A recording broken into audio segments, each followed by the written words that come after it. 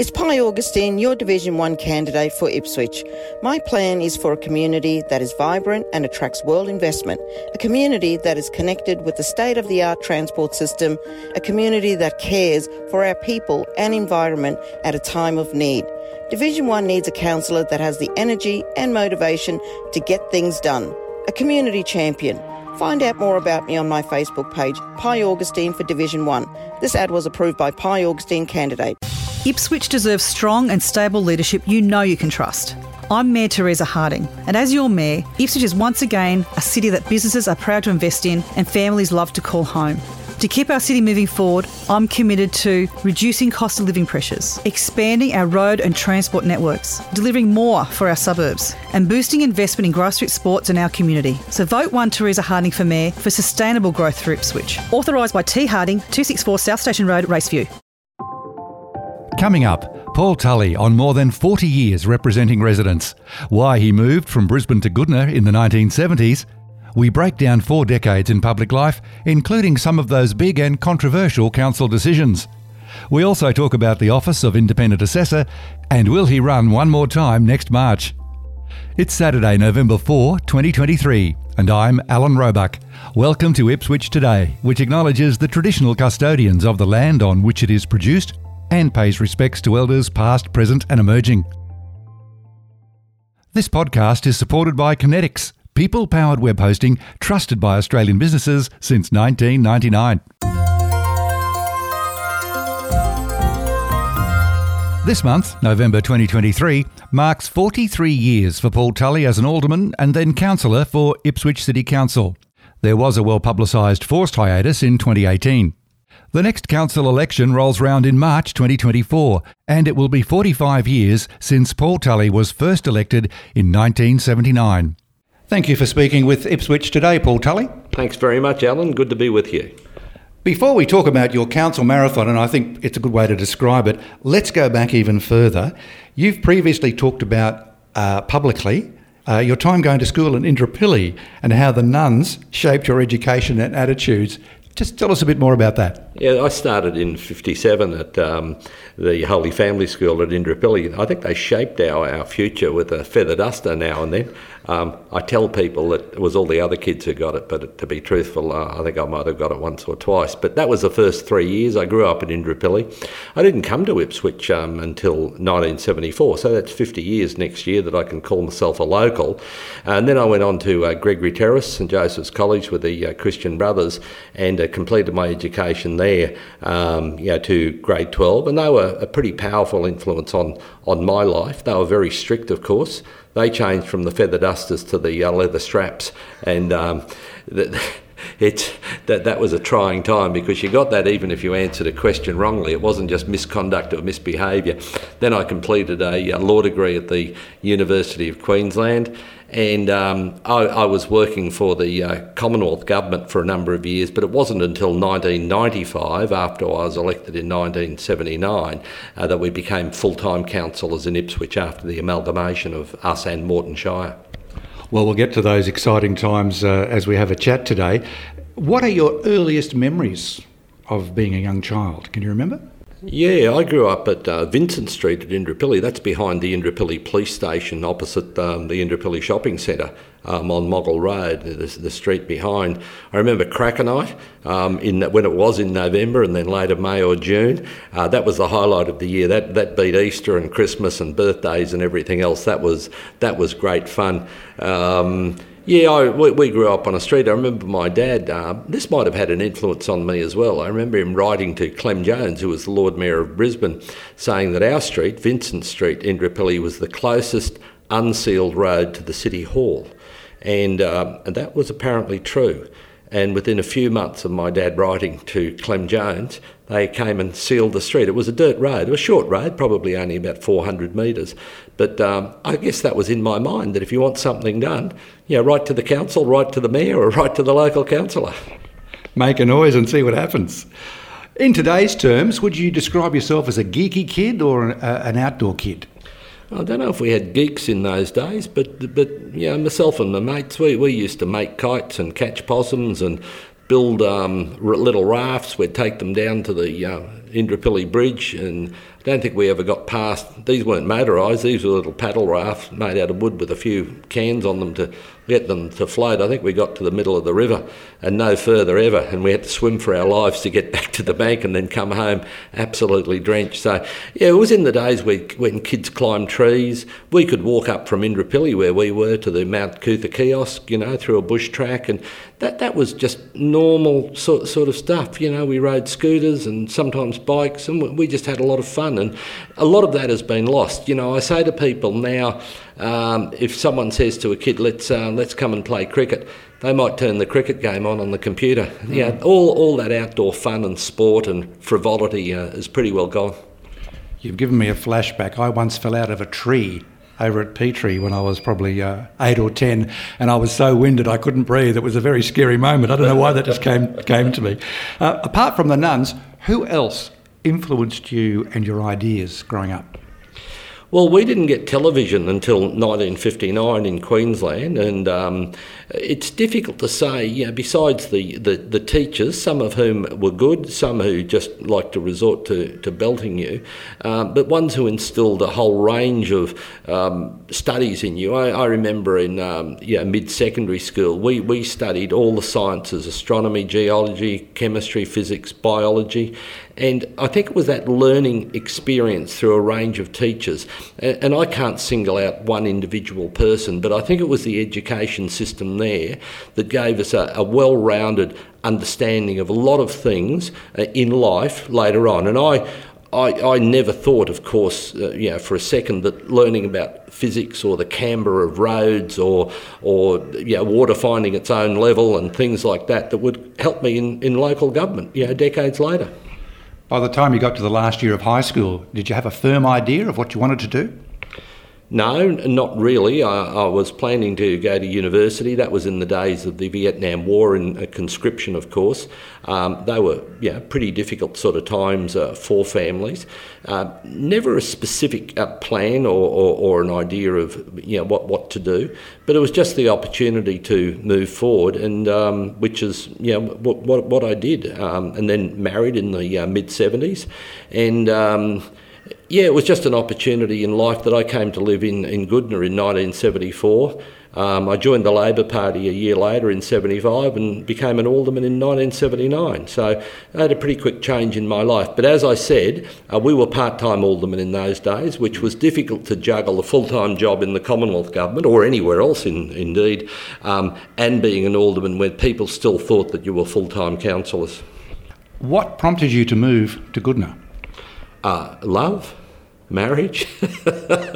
Good motivation. Yeah, and they were in the days when a lot of people thought that, Goodna was a long way out. I still remember in those days going to school, the nuns used to threaten us, and a lot of people around Queensland will remember this from the 50s and 60s, that if you misbehaved, the nuns and teachers would tell you you'd be going up the line or down the line to Goodna, which of course was the mental asylum. And that was very well known. So everyone had this huge fear of this place called Goodna. And about 20 years ago, I went to a Holy Family School reunion for a whole range of classes. And I remember saying, remember Mother Matthew, who used to tell us, this is to about 200 ex-students, he used to threaten us to go up the line to Goodna. And they all yelled, oh yeah. And I said, you know what? I was the only one who did.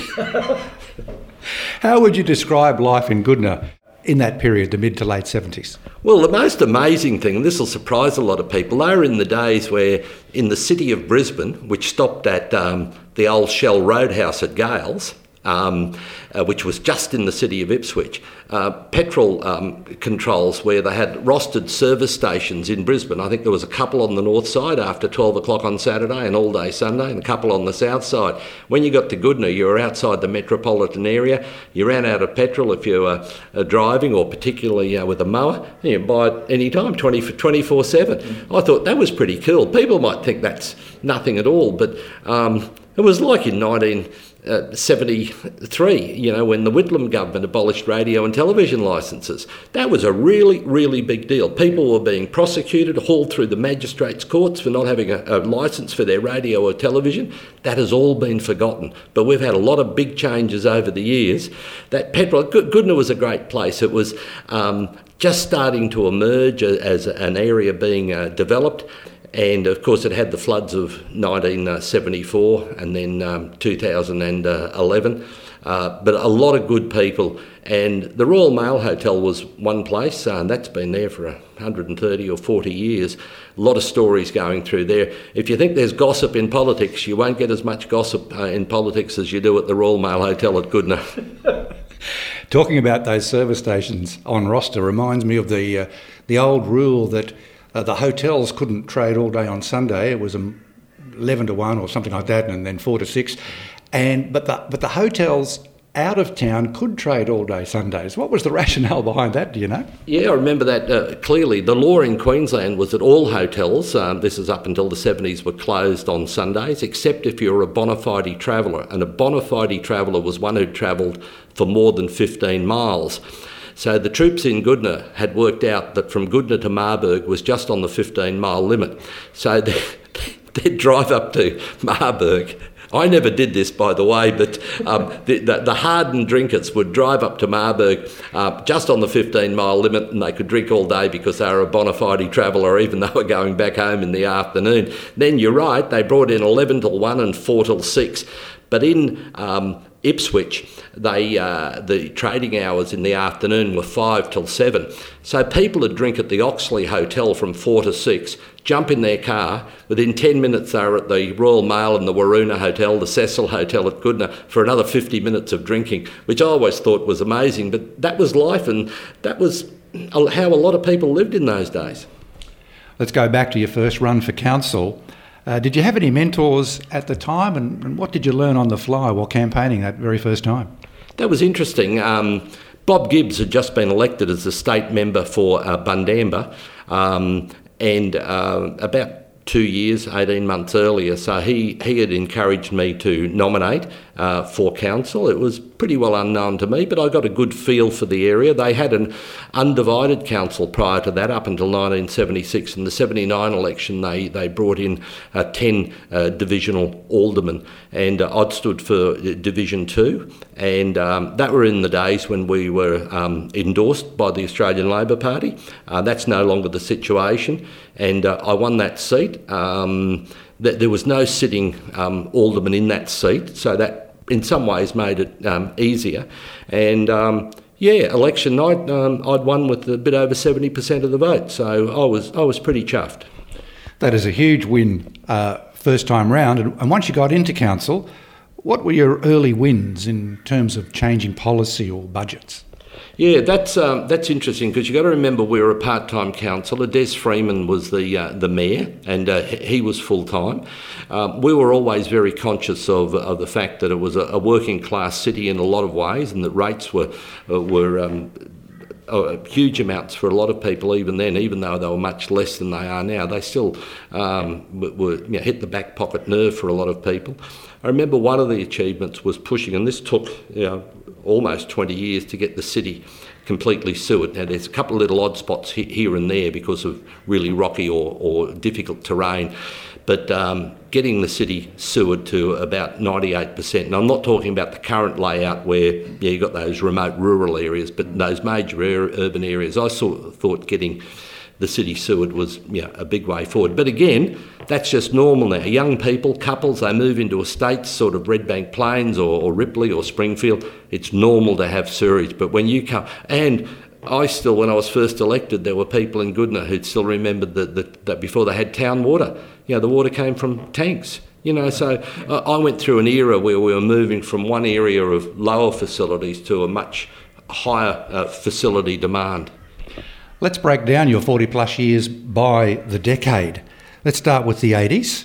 And in my mind, it's obviously the Reeds fire. What was it for you? Yeah, I think so. In 85, that was just a few weeks. I think it was about 3 or 4 weeks before Redbank Plaza opened.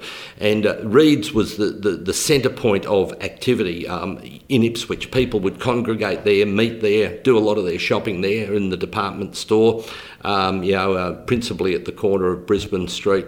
And it knocked the stuffing out of the city. What a major sort of blaze. And Redbank Plaza got a big boost in a way as a result of that. That was when Redbank Plaza had opened, the biggest development in the eastern suburbs. And then that started this concept of the city of centres, genuine centres where not all the development goes to the CBD. And nowadays we've got places obviously like Springfield Central, Orion, Redbank, the other centres like Bouval, Brassel, Yamanto and so on. Also at that time, a redhead entered council. Before she was famous, I guess you'd say. You would have encountered Pauline Hanson in the chamber. Yeah, Pauline, she had the fish and chip shop at Silkstone, and she got elected. That was actually in 1994.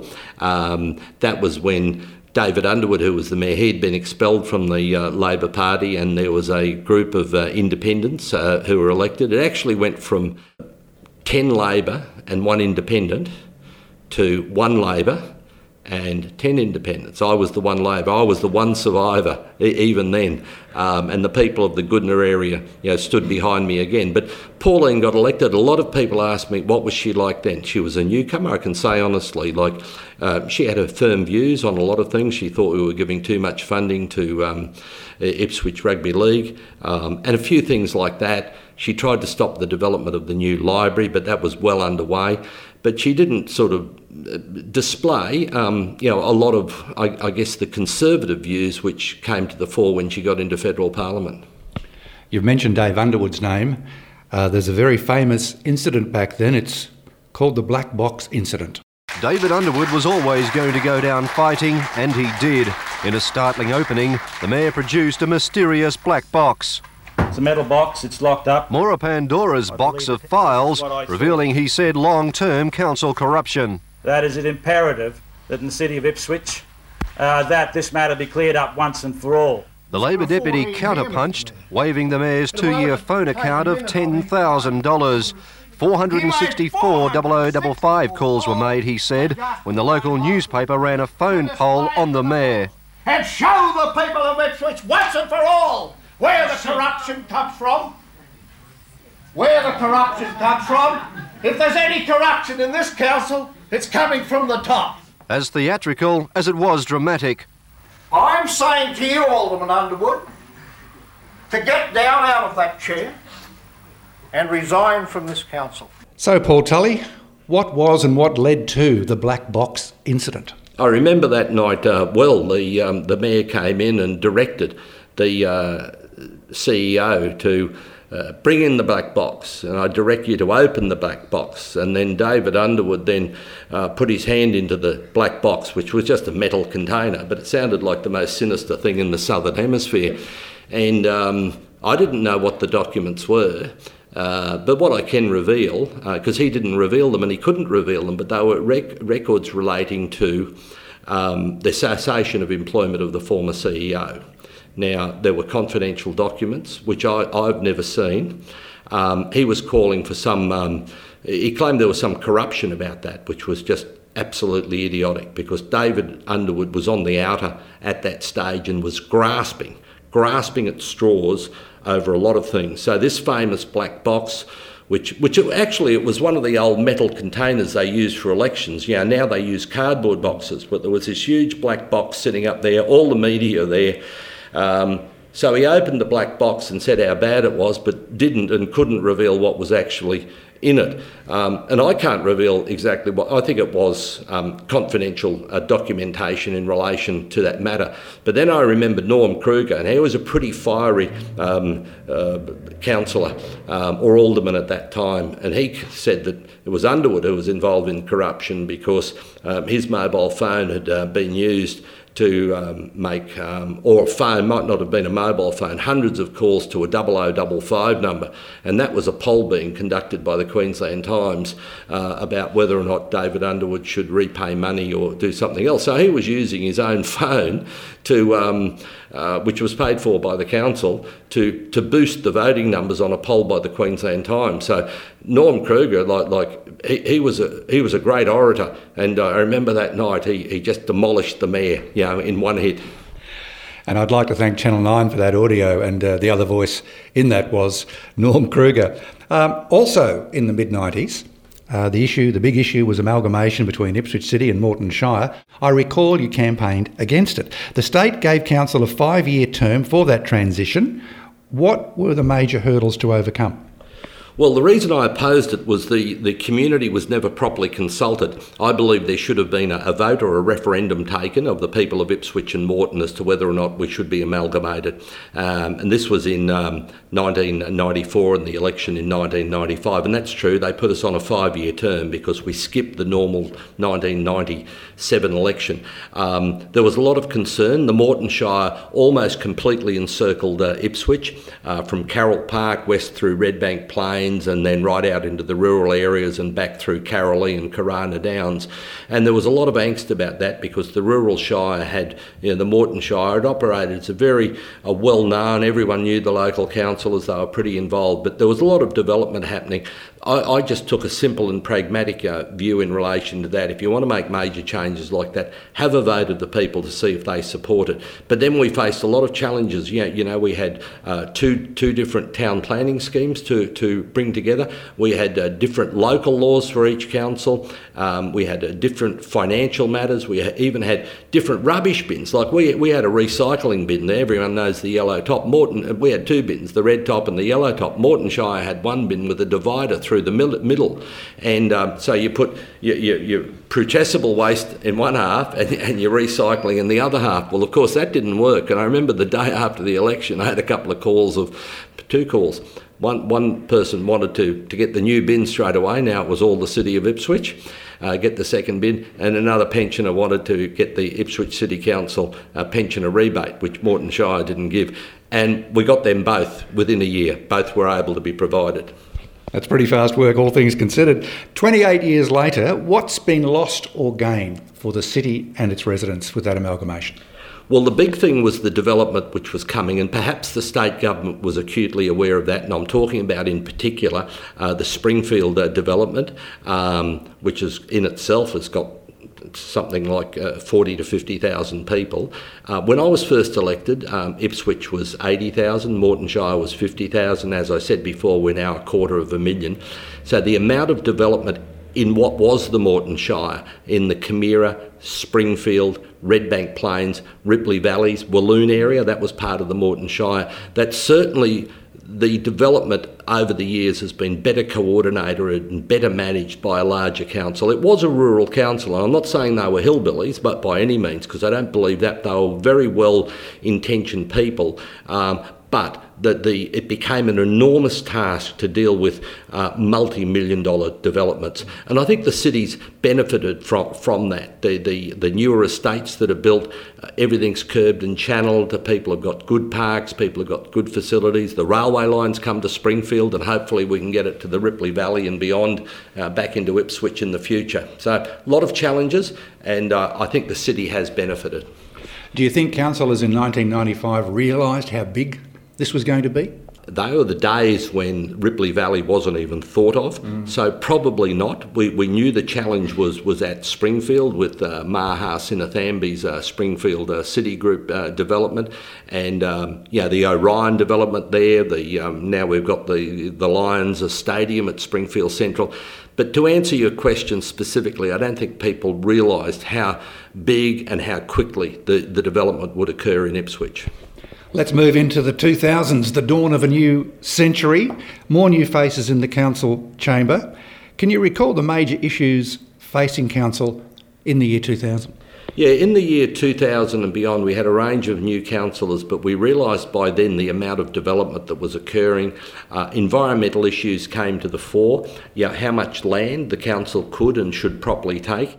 And it was an era of change in the council. John Nugent, of course, had been elected in 95 and then again in 2000. He was from the Moreton Shire and then became the Ipswich mayor.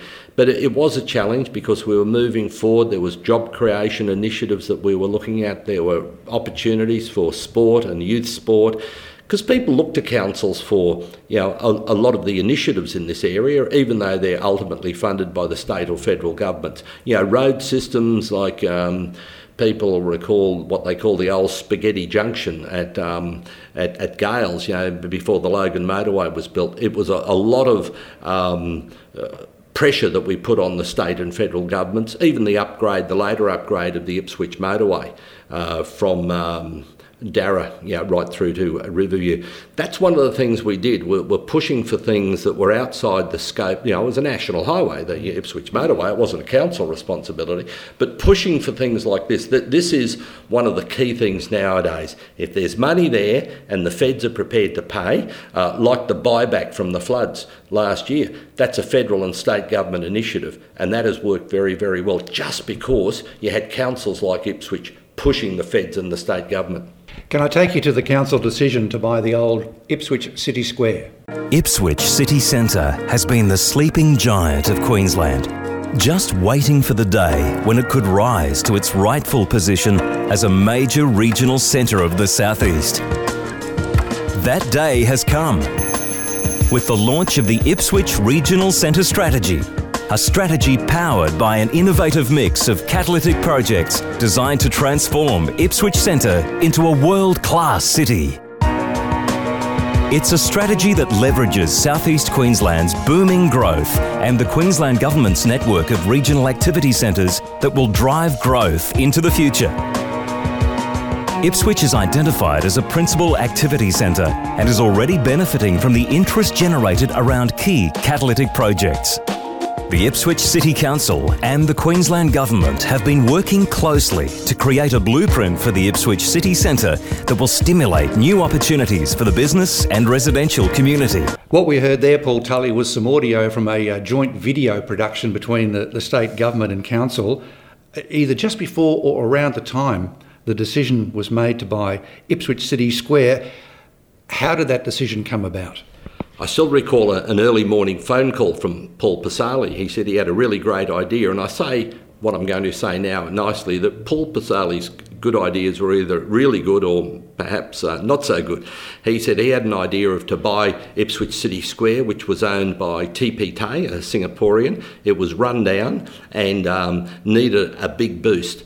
And immediately Paul, within probably less than 2 minutes, was able to convince me that it was at least a good idea to look at.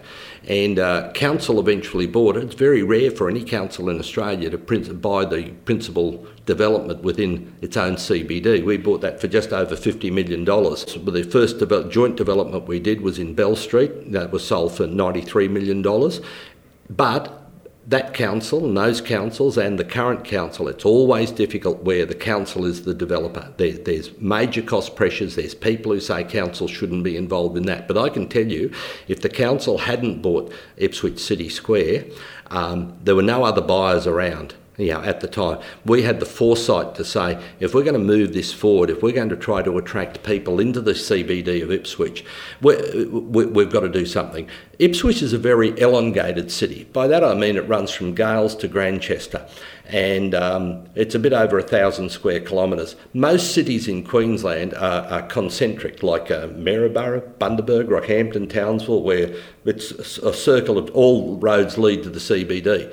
And as you would know, people who live in the eastern suburbs, say in that Redbank Plains, Gales, Camira, Springfield area, a lot of them work in Brisbane. A lot of them go to entertainment in Brisbane. They might go to cinemas in Brisbane. The trick is to keep them in the city of Ipswich and attract them back to the CBD. To have in the CBD nighttime entertainment, nighttime restaurants, nighttime facilities, because we've got a lot more workers there now because of the council administration building during the day. It's still difficult because councils typically are doing more than just roads, rates and rubbish, but we're still fighting to get people back into the CBD, particularly at night. Back in 2009, that video clearly demonstrated the state government was on board and financed the borrowings.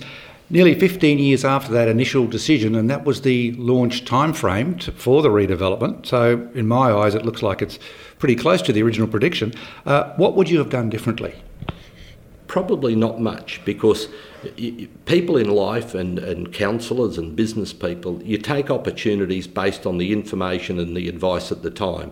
And provided that's done in good faith for a proper purpose, I think people will say, and councillors, if it's a council or a business, should say, well, take the opportunities if they present themselves. Yes, there might be difficulties along the way, but we always knew it was going to be a difficult process and an ongoing process.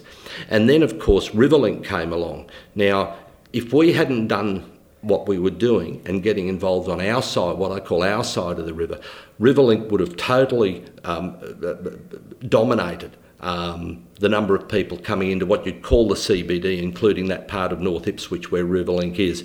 The fact is that it would have died, almost completely. And unfortunately, people don't recall that.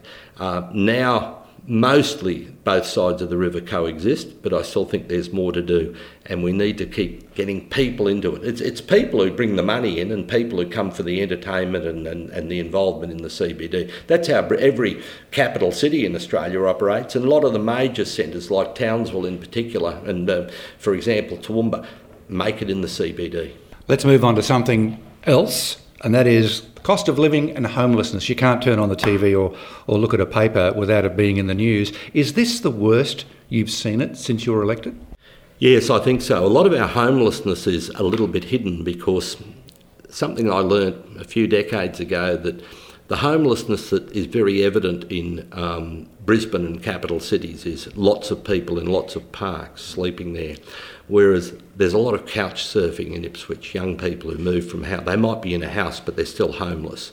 And sure, there are some living at a bit rough under shelters and things like that.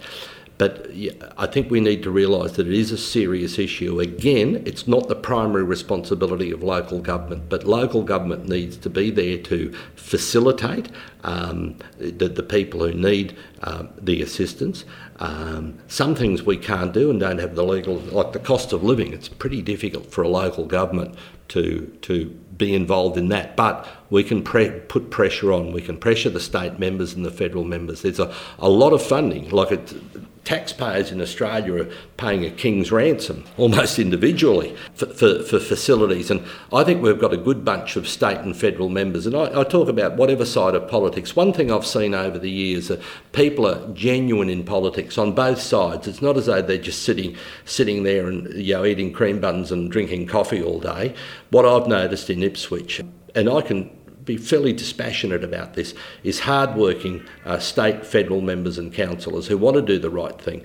But homelessness and the cost of living is something we can work hand in hand with the state and feds, but we need their support, number one. Does council have any other role to developing solutions for the homeless? Well, it's very difficult. For example, we don't set up individual facilities, and sometimes one of the issues that we face is drug rehabilitation places. A lot of opposition to that.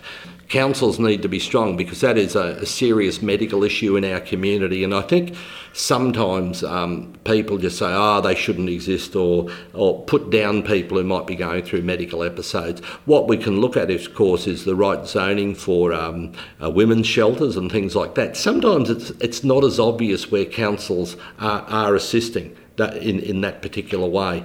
But yes, council can play the role, but often it's being at the lead in the sense of communicating, informing and educating the community. You had a breakthrough recently with some community funds that were raised under the previous council, and there were a few hurdles to overcome before you could do that, but you've had some success. Yeah, that took a long time. There were two funds set up by Paul Pasali. One of them I wasn't even a signatory to.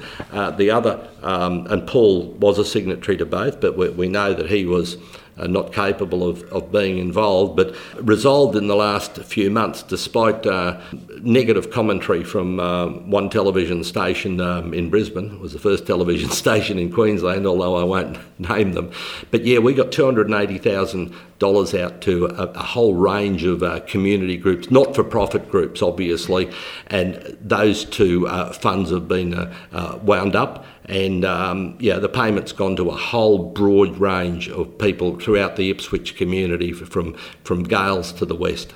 The city's had its fair share of natural disasters, mainly flooding because of the topography, and the city centre built next to the river because that's what people did in those days with the white settlers. 2011 was major. It was tumultuous for the city, and I'm still having flashbacks, and I'm sure you do too. What will be your lasting memory or memories? Well, the memories will be at a personal level. My wife and boys were overseas at the time. Toowoomba had the inland tsunami on the Monday. The Tuesday was when it went through Grantham on the Monday and Tuesday. I never realised that Monday night was the last night I'd ever spend in our home, and never did. And the water started coming up. I left the home at about 5 o'clock. I had my cousins. We had some suitcases. We looked like Indian beggars with these suitcases walking out of the place. We couldn't even drive out because the water was coming up around our ankles. And I had to ring my wife to tell her what. She didn't get back until the Saturday night. And to lose everything, it was a 2-storey house. The water went to the tip of the roof. And the boys lost everything. They were 8 and 10, I think, at the time. And James, he was the younger one. I still remember this to this day. And that's why I feel for other people, mainly because I know exactly what it was like. James said to me, "Dad, were you able to save any of the drawings or school reports and things I had from school?"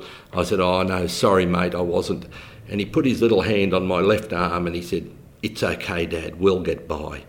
And if we could get by, the rest of the community, in their own way, could get by. But in politics, you meet a lot of people over the years who've suffered a lot, car crashes, deaths, fires, break-ins, a whole stack of things. This was the first and only time, I guess, where I was able to understand the tragedy that each family was going through.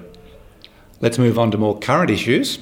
Last month, several motions were put up at the Local Government Association of Queensland annual conference, these motions by Ipswich City Council. One in particular I'd like to talk about, and that's the one regarding the Office of Independent Assessor with pending changes to the Local Government Act. Firstly, what are the changes being proposed? There's a whole raft of changes that are before the Parliament at the moment. The draft bill has been presented. We'd asked for it to be hurried through the Parliament so people standing at the election next year would know what the new rules were going to be. No problem with that. We believe that will probably go through Parliament at the end of this month. Some of the rules are that personal matters will no longer be investigated by the OIA. So if it was a personal matter that might have touched on what a councillor could do, sometimes you might want to tell someone to get stuffed in a shop or something. That will pretty low level stuff. Everyone thought the OIA was going to look at serious misconduct. If it was corruption, they could look at it and send it to the CCC. But some of the other procedures will be that there's going to be an initial assessment of every application, and if it's minor technical sorts of things, hopefully they won't be investigated. But some of the things they've investigated are like a complaint. This was an Ipswich one, that one of the councillors shouldn't have been in a picture with a federal member. It should have been another councillor. And that's just day-to-day politics. Like if the Premier's in a picture, is a minister going to make a complaint that it should have been them? Like just minor stuff where taxpayers' money is just being wasted on absolute trivia. Up till now, we've had many examples in the media that the OIA has been used frequently by councillors, and not just Ipswich, across the state, as you say, to tattletale about trivial matters. Has the OIA contributed to a better or worse working relationship between councillors? I don't know if it's worse, but certainly no better. Like cases of inappropriate conduct, which is a lower level again, they're referred back to councils to vote on their fellow councillor. Now, there's no way in the world after you either create friendships between councillors or enemies between councillors. It's very, very difficult to get a truly objective, independent vote being taken. That's one of the things that's not coming up in the current bill but needs to be looked at, because when you've got councillors pitted against other councillors, voting on other councillors, it's not a good system. It needs to be independent. It needs to have a right of appeal or a right of review of some kind. And that I think is the problem with the OIA. Sometimes they don't understand local government, that it's at a political level, and lots of things are pretty normal in politics. Can I say if the OIA operated at state level, there'd probably be hundreds of complaints from around Queensland every week. You operated under both systems of oversight of councillor conduct. Should the OIA be abolished and go back to the old system? Well, I think there's scope for the OIA in relation to misconduct. People voting on matters when they've got a pecuniary interest, when they've got an interest in a matter, where they've acted improperly in relation to a matter, that's fine. But some of the other activities are so remote and so insignificant in terms of professional conduct. It makes no difference about who was really in a picture or who might have breached a policy about the media and so on. The OIA is probably okay, but it needs a complete revamp and a complete cultural change to ensure that minor technical sort of things don't see the light of day. As we get to near the end of our chat, Paul Tully, let's think about your single biggest achievement in public office in just over 40 years. I guess a couple of things. Population increase. When I was elected, as I said earlier, Ipswich was 80,000. It's now 250,000. I think that's important because that gives a much bigger economic base for the community. That's the Western Corridor. That's why I wanted the NRL team to be here and not in Redcliffe. To me, the NRL got that completely wrong because the true Western Corridor is from the western suburbs of Brisbane, the far western suburbs around that Forest Lake area, right through Ipswich, probably the northern suburbs of Logan City around Greenback, and they're right out almost to Toowoomba. It's a true Western Corridor. Toowoomba's got its own TV stations, which we don't, specifically in Ipswich. That's a big thing. As I say, the NRL decision was made and it's already gone. Sewering the city, that's something that was a big deal when I first got elected. I guess from memory it was about 65-70% of the city was sewered in 1979, and to get pretty well all done, 99% of the urban areas sewered. That might not seem like a big deal to a lot of people, but when you had the dunnies out the back and the weekly collection, and I still remember when I was first elected, we didn't have recycling bins. We had the tin can that the Garbos came twice a week. They'd run, and they jumped the fence. They'd jump the fence, sometimes trip over, and they'd fill their tin can. It was just hopeless. And I pushed for that Brisbane had already brought in the single recycling bin. That's a big change. What happens is that kids grow up and that's normal. But when you were fighting for those things in decades gone by, it's still significant in my mind. I always fought for what I thought was the best thing for the residents and the community. What's still on your list to achieve? Is it a new performing arts centre or a sports stadium? What's on your list? I think a performing arts centre for Ipswich, a really good one, hopefully financed by the state or federal governments, at least partly. We can't expect them to front up with everything. The North Ipswich Reserve in particular for a major sports facility, I think that's in urgent need of an upgrade. People are clamouring for facilities like this. But at the end of the day, it's trying to make Ipswich a better, cleaner, greener city, more trees being planted, and people having a good feel for the community. We've got the economic basis for the city. We've got the major developments at Redbank Plains, Springfield, Ripley Valley, Walloon in particular. I think the continuity of that reduced, because when you get a new development, you're pretty good on the right side of the financial ledger. You don't, for the first 10 years, you don't need as much maintenance, for example, in new estates, like with potholes and footpaths and concrete breaking up. So the more development, the better. But then that's got to be married with the environmental issues, which people need to be considered. But we need to house people somewhere. You've got young people growing up wanting a house. You've got interstate arrivals. You've got people coming from overseas. We need to face facts about making Ipswich a desirable place to come to. If they don't come to Ipswich, they'll be going to Logan or Brisbane or Moreton Bay councils. And finally, with that March election not too far away, there's a few people putting their hand up already to declare their intention to run as a candidate. Here's the $1 million question for Paul Tully. Are you going to go around one more time in March? Well, I've had 13 successful elections. People ask me that every day, and I say I don't know, because it's a decision that I need to make. My boys are off our hand. They're 24 and 22, and they lost a fair bit with their dad for their whole sort of life. They were born after I was elected. I was just away. I was busy at night, busy at weekends, busy on school projects and things like that. So to give back to my family is really important. So that's a decision I have to make. Not like some people who humming and hawing and probably really know what they're going to do. I don't know yet. I'll just sort of see what happens over the next couple of months. Paul Tully, appreciate your time. Thanks for speaking with Ipswich Today. Thanks, Alan. Good to be with you. And a reminder to look for handy links in the show notes. Ipswich Today is supported by Kinetics, people-powered web hosting trusted by Australian businesses since 1999. This podcast is listener supported. Please make a once-only gift or regular donation to help keep it online.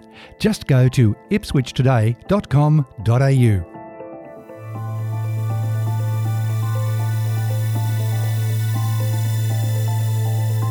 Follow and stream this podcast from your favourite app, including iHeartRadio, or play Ipswich Today on smart speakers.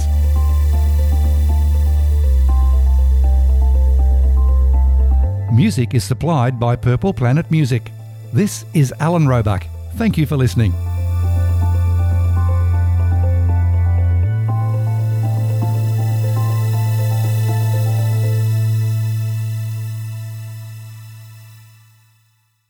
From legendary locals we all know to people you should get to know. Follow Ipswich Today on your favourite app and never miss an episode. Or go to ipswichtoday.com.au.